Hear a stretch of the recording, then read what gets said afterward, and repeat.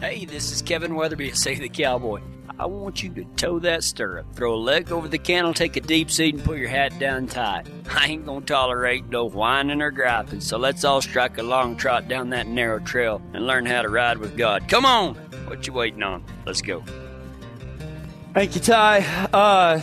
As I said earlier, me and Cammie made a flying trip to Texas on Wednesday. I'd ask y'all to be in prayer for my stepdad as he starts some chemo and radiation. And so to make things easier for them, we went and got their healer dogs and brought them back to stay with us for a little while so they could concentrate on Jerry's health. And so we got down there and got to see some family and got to see some friends. One of those friends is the guy that I talk about a lot, named Ralph. And getting to sit down with them old cowboys is just always special, and I never take it for granted.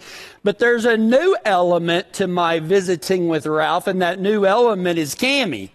And Ralph has been around dogs his entire life, has made his living literally with the training of dogs and in a bunch of different arenas of life. And so listening to Cammie and Ralph just go back and forth, back and forth, back and forth is just... it's really magical, and I like to just sit back like I'm at the U.S. Open, right? Just watch the volleys back and forth. And it's amazing the things that you can learn. And it was kind of funny that earlier in that day, I was out at Canosa at our ranch, and my cousin asked me, that lives out there, he said, you made a flying trip to Texas. Do you have your sermon ready? And I said, nope. He said, what are you going to do? And I said, trust God. He's been giving me one for 15 years, and I doubt he'll stop this week. And so that night we're sitting at Ralph's, and Cammie and him are talking. And Cammie was talking about an area of training that she had not been able to experience. And anyway, Ralph made a comment, man, and I just felt the Holy Spirit. It really was like a little bit of a brush, like, boom, there it was, right there. And it was just one statement. He didn't mean anything by it godly. They were talking about dogs, but that's how God uses. He kind of speaks my language with dogs and horses and cowboying and stuff like that. But this is what he said. This is a paraphrase. So Ralph, I know you're listening, and if I don't get it just right, I'm sorry. He said, most cowboys, talking about having Catahoula dogs and stuff like that. That's what he had. He said, most cowboys aren't good, don't have good dogs. He said, most cowboys don't have good dogs because they ain't lazy enough to have good dogs. Did you catch that?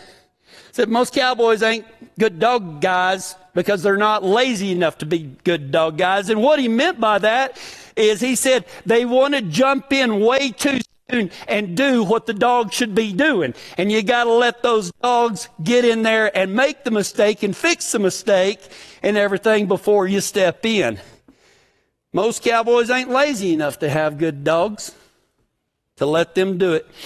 That spurred me to thinking of a story in the Bible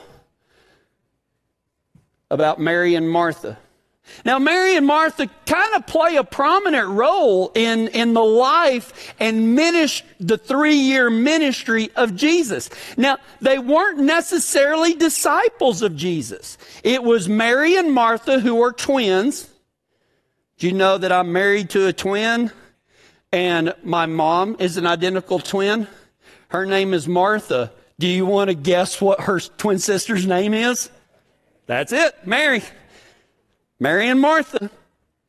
And anyway, they play a really prominent role in the ministry of Jesus, but they're not one of his disciples. They're his friends. It's Mary and Martha and their brother named Lazarus. Now, most people know the story of Lazarus because he ends up dying and Jesus brings him back to life, right? But there's another time you hear of Jesus sneaking away to Bethany, to where Mary and Martha and Lazarus live. And there's a cool story in there that Jesus comes to relax at the house, and Martha jumps up because the teacher is there. The teacher is right by, and she's in the kitchen, and boy, she's a huffing and a puffing, and she wants everything to be just right and everything. And she looks in there, and Mary is just sitting there talking to Jesus. So she pops her, and I'm kind of making some stuff up, but it kind of went like this. She's like, Mary, could you come in and help me, please? And Mary's like, yeah, in a minute. And she's sitting there talking to Jesus, and Mary's getting huffy. Martha's getting huffy, right? Because she's in there working like a sled dog, trying to get everything just perfect and everything. And Mary's not doing anything but being lazy in there, sitting on her hiney, talking to Jesus. So finally, Martha has had enough. She stomps in there like the Karen that she is. First biblical evidence of acting like a Karen is Martha, not you, Mom, the other one. I ain't gonna do it. You thought I was gonna do it. I ain't gonna do it. I ain't gonna do it. So Martha runs in there acting like a Karen, and she tells Jesus, she just flat out throws her under the bus, right? You tell Mary to get her hiney in there and help me in the kitchen. And Jesus looks at her and says, you know what, Martha? Of the two of you, Mary has chosen correctly, not you. Because I'm only going to be here for a little while. And she has chosen to sit with me while I'm still here. Man, I bet that was looked at by Martha as lazy Christianity, right? Jesus comes and you just sit on your butt, don't do anything, just sit there and listen. Man, the problem with today's day and age is that especially in America, we have this American dream that says, if you work hard enough, if you get the right education, if you do this and you do that, you will be successful. And that's a load of caca. Because I know some people that's worked hard their entire lives and they were the best people in the world and didn't have nothing, right? But especially in America, we have this idea that hard work produces result, and that bleeds over into our Christianity. Because I don't think that most Christians are lazy enough to have a good relationship with God. I think most professed followers, authentic followers of Christ, are more like Martha in their faith than Mary. Today, that's what we'll be talking about, is lazy Christianity, but I'm saying that it's a counterintuitive approach to learning how to wait on God. Let's look at it. Why did I say that what Ralph said spoke to me? Because I think a lot of times we're not lazy enough to have a good relationship with God or let Him work through us. We always jump in way too soon. Now, what do I mean by jumping in way too soon? We're like, oh God, if you'll only do this for me. And instead of waiting for God to do that, what do? We jump right in there and start on it, right? Why is that a problem? Why is jumping in too soon a problem? Well, here's a couple of reasons. Number one, the first reason that it's bad to jump in front of God is because then there's a confusion. Who gets the credit? Let's say that you said, you know what, God, I want to have a new horse. And so instead of just saving every month, you go out and you start selling everything and you sell everything and you sell everything till you have enough money for a new horse, and then you go buy the new horse. Are you going to give the credit to God for giving you a new horse, or credit for yourself? Most of the time, see, what we'll do is we'll take the credit for ourselves. When we jump in way too soon, How do we even know that God provided it? I mean, we can have the little, oh, God provides everything that I have. Yeah, that's real nice and sentimental, but most of us don't have that thought every single day of giving God the credit. And here's why that's a problem. Because, quite frankly, God doesn't want to share the credit with you. And that's not a bad thing. He wants to do things for you and through you that there is no mistake whatsoever. It was God doing it. But when you jump in way too soon and you start doing everything, at the end of the journey, you usually end up saying that you did all the work. Our human nature, our ego, and our pride will push God to the side and elevate ourselves. That's why jumping in way too soon is a problem. The other reason that jumping in way too soon is a big problem, and we need to learn to have a little bit more lazy Christianity and wait on God, is subtler but has a more drastic impact. The reason that we shouldn't jump in front of God is that when we jump in front of Him and we start doing it, we don't know what yes and no from God sounds like. I mean, if we're not quiet and in a place that we ask for something or we want to do something and we pray about it, when we jump in way too soon, we're sticking our fingers in our ears and we don't really know whether God said yes or no. And the reason that that's a problem is because a lot of people, instead of truly listening to God, they make jumps where they shouldn't make jumps. What do I mean by that? The other day, Cammie and I were scrolling through documentaries on Netflix or something like that, and there was a Bigfoot one, searching for Bigfoot. So I turned it on and I watched about 30 minutes of it, and it was the silliest thing I'd ever seen in my life. It was, and here's why I say it was silly. So they're walking along, and this one guy says, "Hang on, everybody." And everybody hangs on. He goes, "Do y'all see that?" And they're like, "Yeah." And it was a crack in the bark, right? It was just a crack in the bark. And they're like, "That's about the size of a Bigfoot hand." He walked up here and he scratched the bark. And then somebody saw some leaves on the ground and they're like, "Yeah." And he walked over here and rustled these leaves up. And then he went this way. And it's like there was no proof any of that happened. But every time they saw something, they imagined that it was fact. And so at the end of the program, they kind of did what I'm doing here. Well, what did we learn today? We learned that Bigfoot puts his hand up on trees and can crack the bark, and then he wipes his hand off on these bushes, and then he goes this direction. Man, a lot of people have that same mentality when they're praying. What do I mean by that? It's this. They start imagining what it would be like if God said yes. You pray for something and you start imagining, man, if God does this for me, if He says yes, and we like the outcome, right? That's why we're praying for it. So we start thinking that because we imagined what our lives would be like with God saying yes, that He's going to say yes just because it's a good idea for us. That's the problem with jumping in front of God, is that we don't slow down long enough to listen to whether God says yes or no. Some people imagine what it's going to be like if God says no. And they automatically think because they imagined it that God is saying that they're saying no. And it's not true. It's not true at all.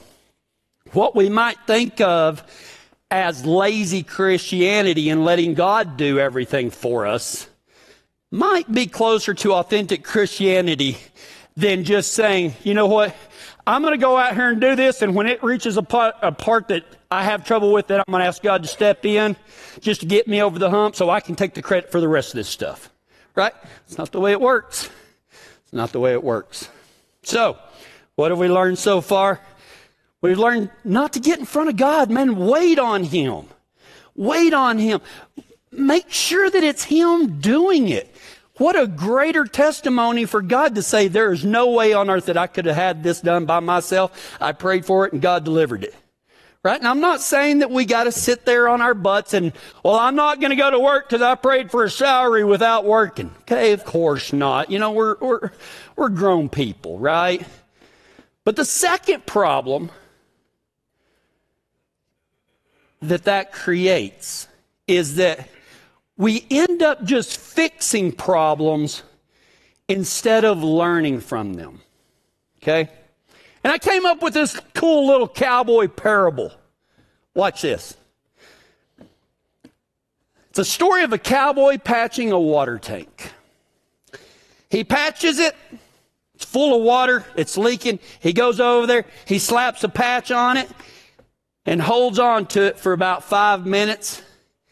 Takes his hand off. It doesn't leak. He's like, rock on. Walks over there, lights him up a congratulatory cigarette. About halfway through the cigarette, the patch goes boop, and pops off. He throws the cigarettes down, and he goes over there, and he gets another patch, and he does everything, and he holds it on there for 10 minutes. There we go. Yeah, everything's good. He walks over there, goes to his truck, gets him another cigarette, lights it. About halfway through it, the patch goes boop, and pops off. He goes over there, he gets another one. And he does this 2 more times. And after the 4th time, water's going everywhere. The jigger boss shows up and he says, what's going on here? The jigger boss said, you were so... he says, I've been putting this patch on here. And every time I put it on, it comes off. He said, well, how long did you wait? He said, man, I waited 20 minutes. He said, well, what happened? He said, well, after every time I went and smoked a cigarette, it came off. He said, the patches must be bad. The jigger boss said, the patches aren't bad. You're focusing on fixing the problem instead of learning from it. He said, well, what do I need to learn from it? He said, that you need to quit cigarettes for 22 minutes. He said, how many cigarettes did it take you to figure that out? He said, 1. I read the directions. You see what I'm getting at? A lot of people just focus on the problem instead of learning from them. We focus on problems instead of learning from it by dwelling on the problem. Listen, we've all got problems in our lives, right? But they do not define us. But when we jump in front of God and we become way overactive, we start dwelling and I know I'm the only one that overthinks their faith, right? Right? Yeah, I'm the only one that... We dwell on stuff that we can't change. You know, we want to beat ourselves up by having regrets to the point that it starts affecting you. You can't do anything about anything in the past, but you can do something about moving forward. We can't jump in front of God because when we jump in front of God, we start focusing on the problem instead of learning from it, of learning to repent and move forward. Part of repentance isn't just turning from sin, but going towards God. And you can't do that by dwelling on things in the past. The other reason that it's bad to focus on the problem instead of learning from it is this right here. Is because a lot of times we start thinking that God is mad at us when things don't work out like we wanted. We think God is mad at us. You know, fixing problems doesn't mean that God caused them. And a lot of times I hear people say, you know, well, I've been praying about this and everything, and well, God must hate me. Listen, man, that's focusing on the problem. And that is a result of focusing on a problem instead of learning from it, is that you start thinking that God is against you somehow. And that is the furthest, most horrible lie that has ever been uttered, because God is absolutely 100% for you. As a matter of fact, He has done all that is required apart from our belief in him. He has done everything else. That is why he said on the cross, "It is done." And then before he comes back the second time from heaven, he will say it again. It is done, and he's going to come back and set everything right. Don't jump in front of God. You know, cowboys, I know you because I am one of you. And sometimes we use our cowboy mentality of something isn't working, we should just do it more. You know, this ain't working. Well, what should we do? Let's work harder at what doesn't work, right? That's kind of our mentality. And unfortunately, that bleeds over into our faith. Man, give God time. You might call it lazy Christianity, but I think that our work ethic has been perverted by the devil, and that we put way too much stock in what we can accomplish and not even close to the amount that God does. So what's the end result of all of this? Well, the end result of it is to do what we've said all along. Learn to wait on God. It's not lazy Christianity. By waiting on God, you learn to hear his voice. And if you haven't heard anything up to this point, maybe listen to this. How do we wait on God and hear his voice? 3 things. And I'll leave you with this. First one, chill out. Chill out. Have you ever noticed that us as especially Americans and us as cowboys, we're always like, well, how's things going? Oh, man, it's been tough. I'm just tired. Been working. And then when we have a chance to relax, what do? Work. We work. Man, learn to chill out a little bit, okay? I'm not saying chill out for 6 days and work 1, okay? But learn to chill out a little bit and just learn to listen to God. And if he's not saying anything, do it like everybody's got one of them old mentors that you didn't have to say anything with. Just chill out a little bit. The second thing that we can do to learn to wait on God and to hear his voice is to be more persistent in prayer. Jesus said, you have not because you ask not. And then some of you's like, well, I did ask. Oh yeah, how many times?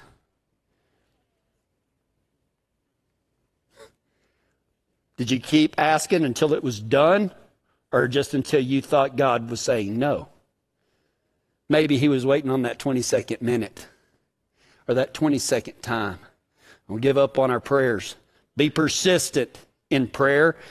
Chill out. Be persistent in prayer. And let me tell you, nearly guaranteed to get every one of your prayers answered. I'm going to tell you how. Ready? Here it is. It's deep. If you want what God wants, every one of your prayers will be answered. Right? If you want the same things God wants, your prayers will be answered. It's not hard, and it's definitely not lazy Christianity. It's just a counterintuitive approach to learning how to wait on God and hear his voice. Let's go to him in prayer.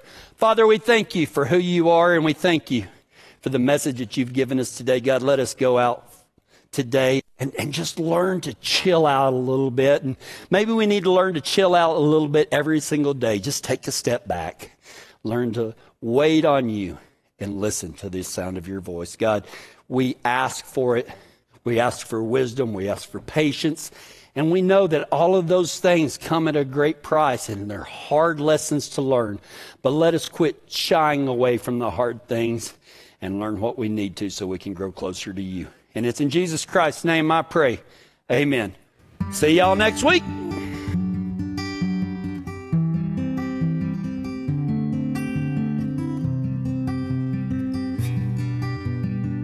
The cowboy has molded and shaped our country by the sweat of his brow and his faith in God.